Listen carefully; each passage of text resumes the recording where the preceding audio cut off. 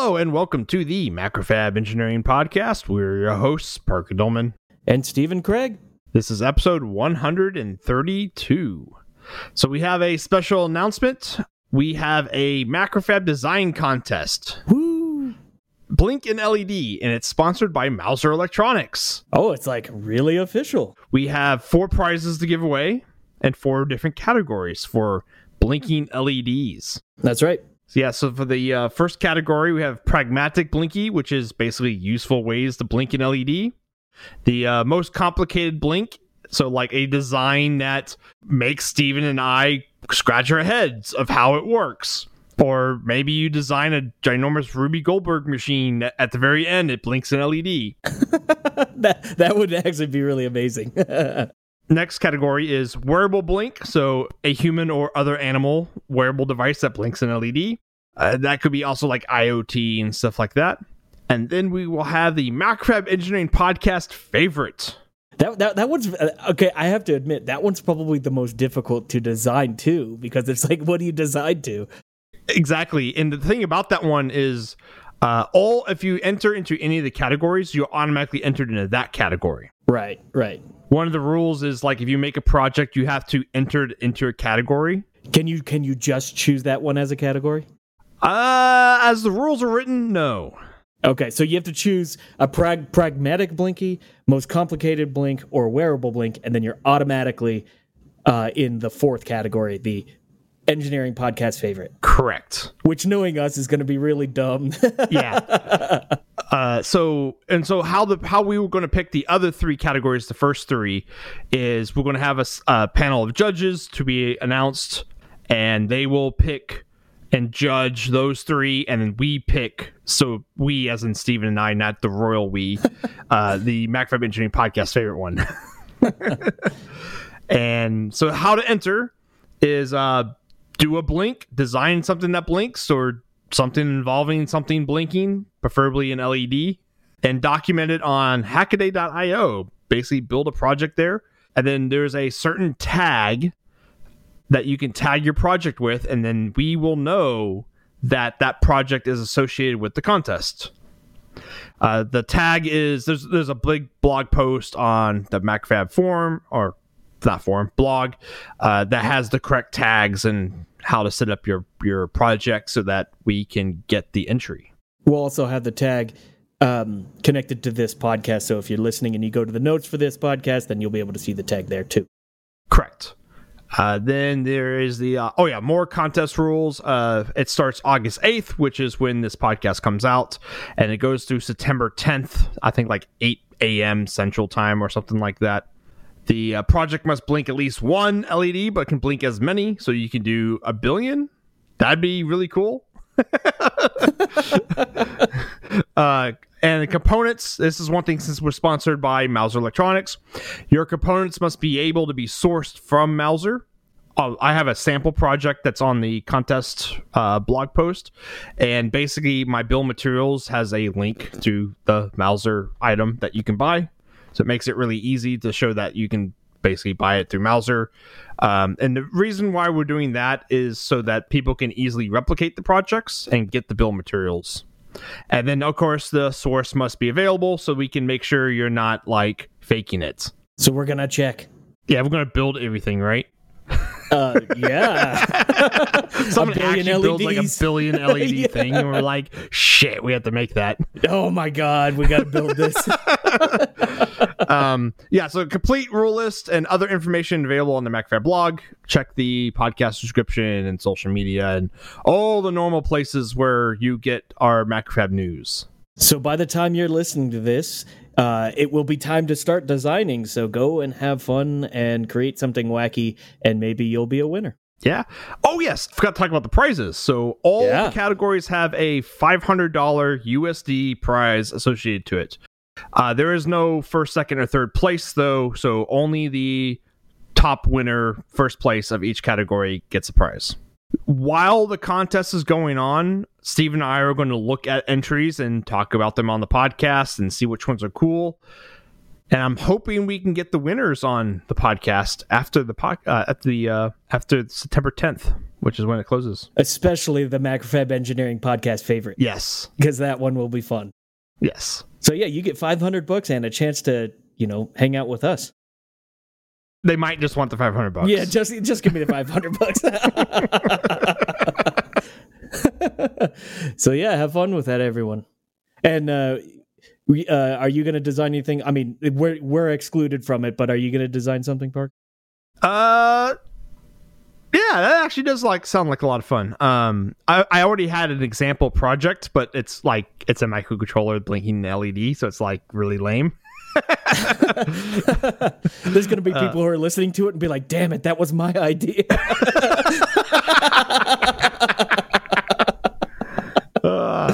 Yeah, I think you and I should just come up with some goofy ideas. Maybe we'll throw some together and just toss them out on a podcast. Oh yeah, that's good. Yeah, because we've got four weeks or something like that. So maybe we could just toss out some ideas. Like we did with the fly killing mechanism. Yeah, that's a good idea. Yeah, we'll do that. Cool. So actually, you created a LED blinking device recently, right, Parker? Yeah. You see that segue? We're getting better. Yeah, it's a good segue, yeah. Now we just can't call out our segues. Right, that's the next step. That's the next step. The Macfab Engineering Podcast shitty add-on is complete. The people who ordered some, I think Brandon from Particle, he ordered a couple, and he actually has some tweets of it on his badge, which is really cool. The Andnod XOR guys, I think, get them tomorrow, which is Zap and Hyron. There is a blog post I wrote about the design and the software. And did you put your code in the blog post? Yeah. The code there's some snippets the code that's important in the blog post, and then there's a link to the source code. Oh, cool. Yeah. Then I got the Max 6682 breakout board. That's the Thermistor Maxium chip. I got that working. We've been waiting for that for a while. Yeah, I finally got that working. I don't have a blog post or anything about it yet. I basically just got to upload everything and write an article on my blog about it. But it does work, and I'm pretty happy with the temperature you get back from it. It's pretty reliable. It's not too far off of what my brew thermometer says, so I'm pretty happy with that. You're comparing it to a brew thermometer. I love that. That's great. Well, yeah, because that my brew thermometer is actually NIST listed. Yeah, right. Is that the term? I think NIST is standard for calibration. Right. Yeah. Yeah. So it actually has paperwork for my brew thermometer. Got to get that good beer. Yeah, gotta get the good beer. So I think I'm going to, with that working, I'm going to actually work on that Jeep computer board, for the Wrangler. This isn't the old Jeep computer board, right? Yeah, this is the old Jeep computer board. Oh wow, that thing's getting resurrected. Yeah, it used to be called Jeep Prop. There's a repository somewhere on my personal GitHub account for it. So yeah, that'll be resurrected, and basically I'm going to rip off all because it uses thermocouples, and so I'm going to rip all those off, put the thermistors on. I'm going to simplify the board a lot, because back then I was having to do a lot of stuff, and now I'm going to pull it back. It's still going to have it's still going to have satellite connectivity, so it's not completely scaled down, but yeah. Home gamer satellite connectivity. Yeah. I finished that welding project on the wagon. How'd that come out? Pretty good. I definitely had to clearance the mounting holes a little bit. Oh, you had to oval them a little bit. Yeah, after I seam welded it definitely did tweak a tiny bit. It wasn't perfectly flat still. So I just busted out the next size drill bit, and the holes got good enough. Yeah, good enough. And yeah, I put the gas tank in, bolted it in, put about 5 gallons in from my other tank, and then drove it over to the gas station and filled it up, and it did not leak or fall out of the bottom. Well, you would hope so. Yeah, that's good. Yeah, you were jamming on that for at least a week, if not longer. It was It took me 2 full weekends, so probably 9 days to build it. Yeah, that's a lot of work. Because I was working during the week too on it. Yeah, it just took that project took way longer than I would ever thought it would. I thought I could knock it out in 1 weekend, but it ended up taking 2. I think the Wagoneer is going to be a whole list of things that are longer than you thought it was going to be. Probably. Oh yes. Yeah. Cool. Yeah. So Steven, you were showing some pictures in Slack yesterday morning about your new project. Yeah. Well, new old project. Well, the project I've been speaking about for a while, but I actually have some like good updates now on it. So in fact, I will show this to Parker. If you've been on the Slack channel, then you've seen pictures because I've been posting them kind of along the way. Regardless, images of this will be up on our blog post for the podcast. But I finished the marking of the microtracer enclosure.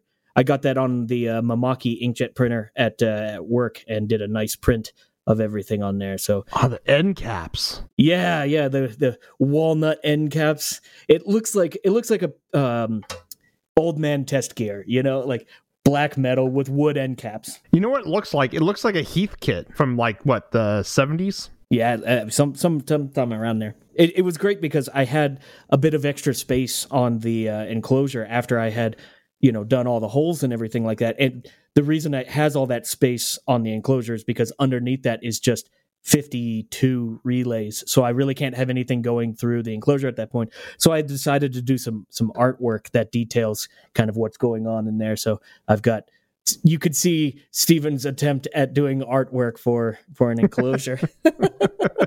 Vector art. Yeah, pretty much. Yeah, no, I used Inkscape and actually drew something up. I got an image of an EL34 vacuum tube, like a legitimate image, and then I traced it and then modified it until I liked it and ran with that. So it's that's pretty nice. Got the enclosure done, and it's kind of fun to be able to have, semi-professional, if not professional looking enclosures done like one off, by yourself. That looks really good. So that's all milled and printed. So the enclosure is effectively done now. And as of last night, I finished the PCB. And by finished, I mean I've got all my traces down. I'm pretty much happy with it, where everything is. And I plan on ordering the boards tonight. But I'm going to do my, before I order, last check of absolutely everything. So, I probably got another hour or two of just looking at the board and being like, did I really want to do it that way? And then eventually clicking buy on it, That's usually, and in fact, I'm curious, this kind of brings up something that I was wanting to ask you.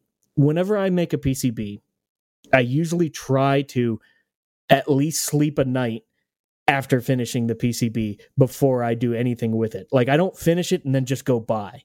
I usually finish it, set it aside, come back and look at it again at least a day later. Do you do anything like that? I very similar, but mine usually involves beer. I'll usually, because I'll design something and be like, okay, this is looking pretty good, and then I'll come back 4 beers later and look at it again and be like, is this still good? I suppose that's an acceptable way. Well, and that's just, I've learned in the past that as soon as I'm done, I'm not done. And I have gone. Oh, you always forget about something. You forget something, or you made one goofy mistake, and you just kind of screw something up. So waking up, doing a whole fresh mind look at it. A lot of times I'll just look at my board and be like, oh my God, I'm glad I didn't order this because XYZ reason. So today's that day where I'm going to do that. And because my board has switchable voltages up to 400 volts, I'm going to even though I designed it with clearances in mind, I'm going to, double check those just to make sure there's not one point where it'll arc and then, I spent a bunch of money and it's crap. It arcs to your case and then burns a hole in your case and ruins everything. It's a custom case then. Yeah. Yeah. So that's kind of where I'm at with that. And I told the listeners weeks ago that I would get the designs up on a GitHub. So I actually created a GitHub account. and I'll upload the designs. I was going to do the whole thing where I upload the designs like partially, but you're just basically going to get it when they're like kind of at a done state, you know. Hopefully, so I'll order the boards tonight, and I'm going to use JLC PCB. They used to be like directly affiliated with Easy EDA, but they've split. Even though they're still like connected, they've split into like you used to order boards through Easy EDA. Now you have to go right to JLC PCB. They're very, very inexpensive PCBs, and I've done a few hundred boards through them, and I have yet to find an issue. It's something that like I probably wouldn't do for a production order, but for like a project like this, I can get a 4-layer board that's 10 inches by 6 inches for a very reasonable cost. So I'm gonna go through that. So if you haven't checked them out, go and give them a look. You can usually get small boards. You get 10 boards for $2 or something like that. It's super cheap, and that's a little ridiculous. It's ridiculous, and the thing is, like, I truly, honestly wouldn't like, advertise, I guess, those people if I hadn't made a few hundred boards and been like fine with all the quality I've gotten. Was those the boards that you made for the synth? No. I got those boards made somewhere else, and those were not good quality. And it's funny because they were more expensive, you know. Oh yeah. Than that. I was vetting another manufacturer at the time when I did those synth boards, and I was not really particularly happy with the general quality of those, but JLC's been good to me so far. So, I mean, for personal projects, they're usually what I go with. All right, on to the RFO. So the first one is Learn FPGA Fast with Hackaday's FPGA Bootcamp. And the main reason why I brought this one up is because the format of it is really good. So if you haven't learned or even looked at FPGAs yet, this is a really good way to get started in FPGAs. Al Williams, who was a guest on 2 previous podcasts, MEP episode 94 and 57, he wrote the article and I think influenced a lot of the bootcamp stuff. I don't know if he actually wrote the bootcamp stuff, but I would say that he definitely influenced it. Oh, for sure. And most anything FPGA related on Hackaday has Al Williams' fingerprint on it.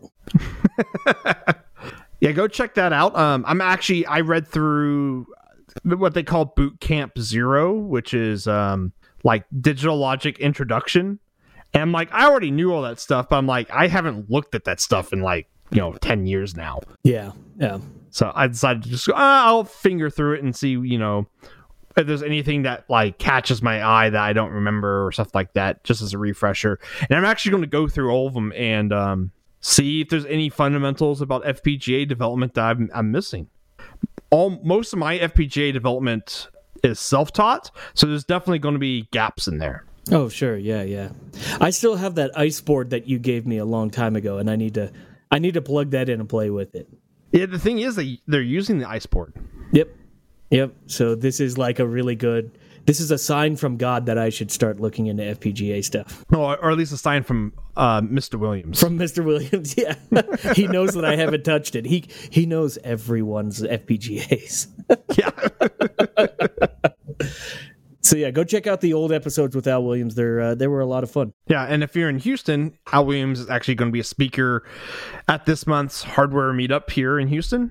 August. I think he's going to be talking about like how to be famous on Hackaday or something like that. Like how to get your projects on Hackaday. So that's what he's going to do. You've had a couple of your projects on Hackaday, right? Yeah. I would say the biggest thing is because I had a personal blog at the time. Well, I still do. Is making sure your personal blog can like handle the bandwidth. But now with their like Hackaday.io thing, you don't really need a personal blog. You just have that. Because you have like your own account and then you just have all your projects under you, which is kind of what my blog is. Which is actually kind of why we were doing Hackaday.io for the LED contest. It's kind of like a decent repository to put all this stuff. Exactly. Well, it handles hardware projects really well compared to, let's say, GitHub. And we can search by tags in the so we can find it pretty easy on Hackaday.io, which tags don't really exist in GitHub. Mm-hmm. So, yeah. Cool. go check that out and let us know in Slack how it goes. I'm going to do all the boot camp stuff, so I guess I'll probably have more stuff to say about that next week after I probably get through boot camp 1 and 2. So the next topic is Pebble watches get reborn. Rebel.io. Everything's a .io nowadays, isn't it? Yeah, exactly. You know what? Do we have Macrofab.io? I don't know. I will check right now. Maybe I need to purchase that before this podcast goes out. Well, it doesn't pop up anything. Okay, I'm going to have to buy that then. Yeah, you got to buy it tonight before someone listens to this. Yeah, before the podcast goes out. So last year we talked about Pebble, the watch company. Basically, they stopped business, I guess is a good way to put it. And basically, everyone's watches kind of just died because they're IoT watches, and they had to go talk to the mothership to work. Which we have talked about that multiple times. Like one of the problems with IoT is that if something just goes down the drain, then your product is just kind of dead. Exactly. Pebble was pretty good in that they kept the servers alive for quite a while afterwards. And there is a new group called Rebel, that's REBBLE, and they are a project to revitalize the Pebble Watches IoT functionality. Because basically the Pebble Watches would still do time, but you couldn't get weather updates and email and stuff because all those push notifications were not working anymore. So this group Rebel is basically revitalizing your functionality, which is kind of cool. And it looks really easy to actually get it to work. It's not like you have to jump through hoops. You kind of just sign up for the new stuff, and I think you update an app, and then it works. That's awesome. That's really cool that people are banding together to get their watch to do stuff again. Yeah. Well, just to get an IoT device. So I'm thinking we're going to probably see this more often in the future. Let's say, I think Amazon owns Nest, right? I don't know. Well, anyways, let's just say Nest went belly up and their servers shut down. I would say there would probably be a group around Nest. As long as Nest released the server protocols like Pebble did. Yeah. So maybe Pebble is going to be unusual because the company actually released how to talk to the device. Gotcha. So it looks like Google owns Nest. Oh. They bought them in 2014 for $3.2 billion. Okay, so Google. Well, we might not have to worry about Google. Well, Google's really good at saying, "Oh, we're not going to do that anymore," and just shut down something. Yeah, there was a couple of people who worked at Macrofab that had worked on some previous Google projects, and Google had just basically come to them and be like, "Yeah, we're not doing this anymore," and that was it. Yeah. The prominent one I can remember is Google Reader, which was their RSS feed kind of thing. Right. And a lot of people used it, and then Google was like, "Nah, not anymore."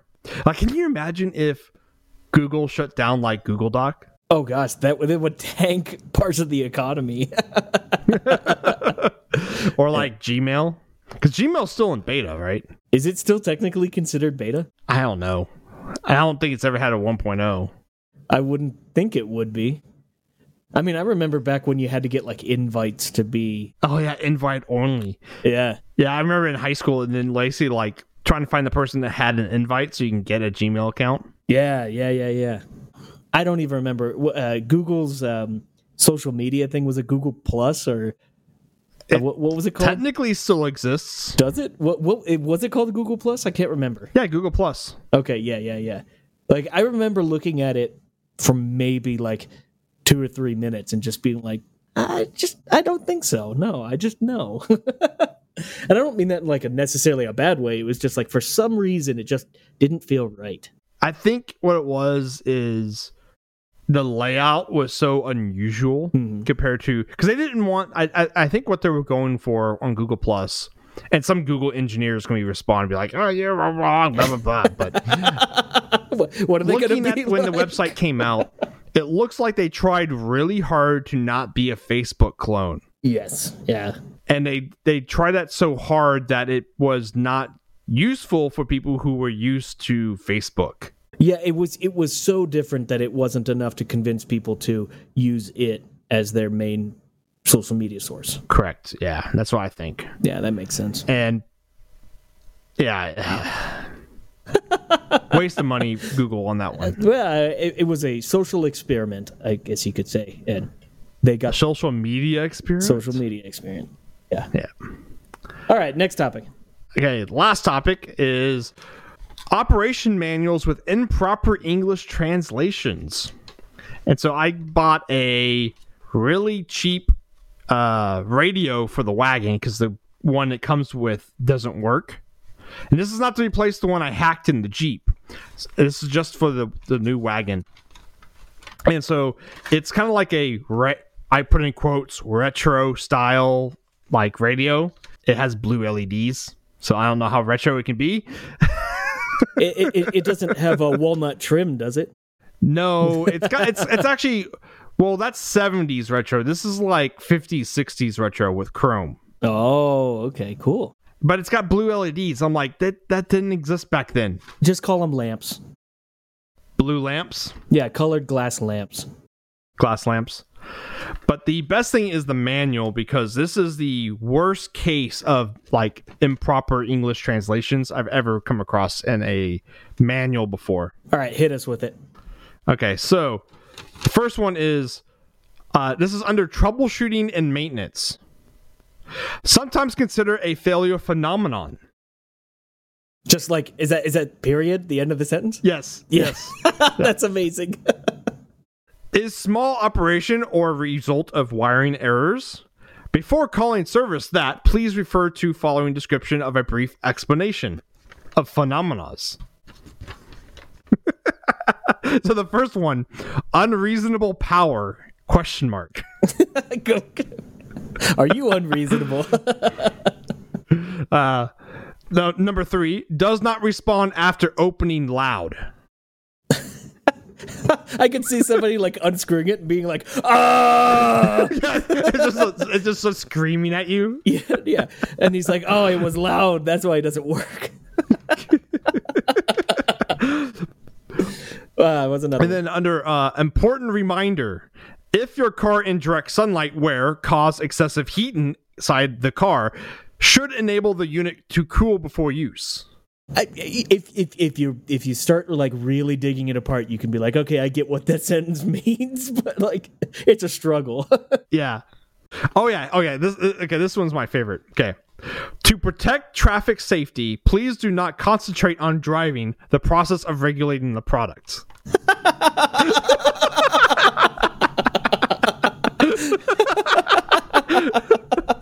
I mean, like every single sentence in here is horribly mistranslated. Oh, that's phenomenal. Yeah.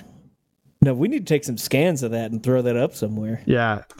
Yeah, I'll load this one up. Those are really good tweets also. You should be hitting those up. Yeah. Hey, make sure when you drive home tonight, focus on your radio. That's the only way to stay safe. Exactly, yeah. And make sure you cool a car down first too.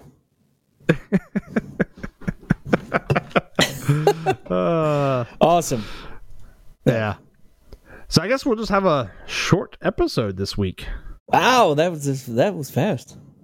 It's kind of uncommon for us. This goes back. This is, yeah. I'm about to say this is like retro style MEP. Yeah, we haven't done a 30 in a long time. Yeah. So that was the MacFab Engineering Podcast. We were your hosts, Parker Loman and Stephen Craig. See you later, everyone. Take it easy.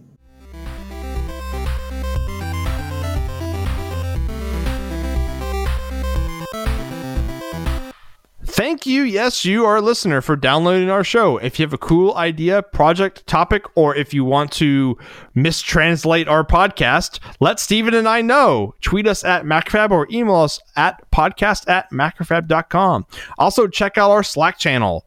If you're not subscribed to the podcast yet, click that subscribe button. That way you get the latest episode right when it releases. And please review us wherever you listen, as it helps the show stay visible and helps new listeners find us.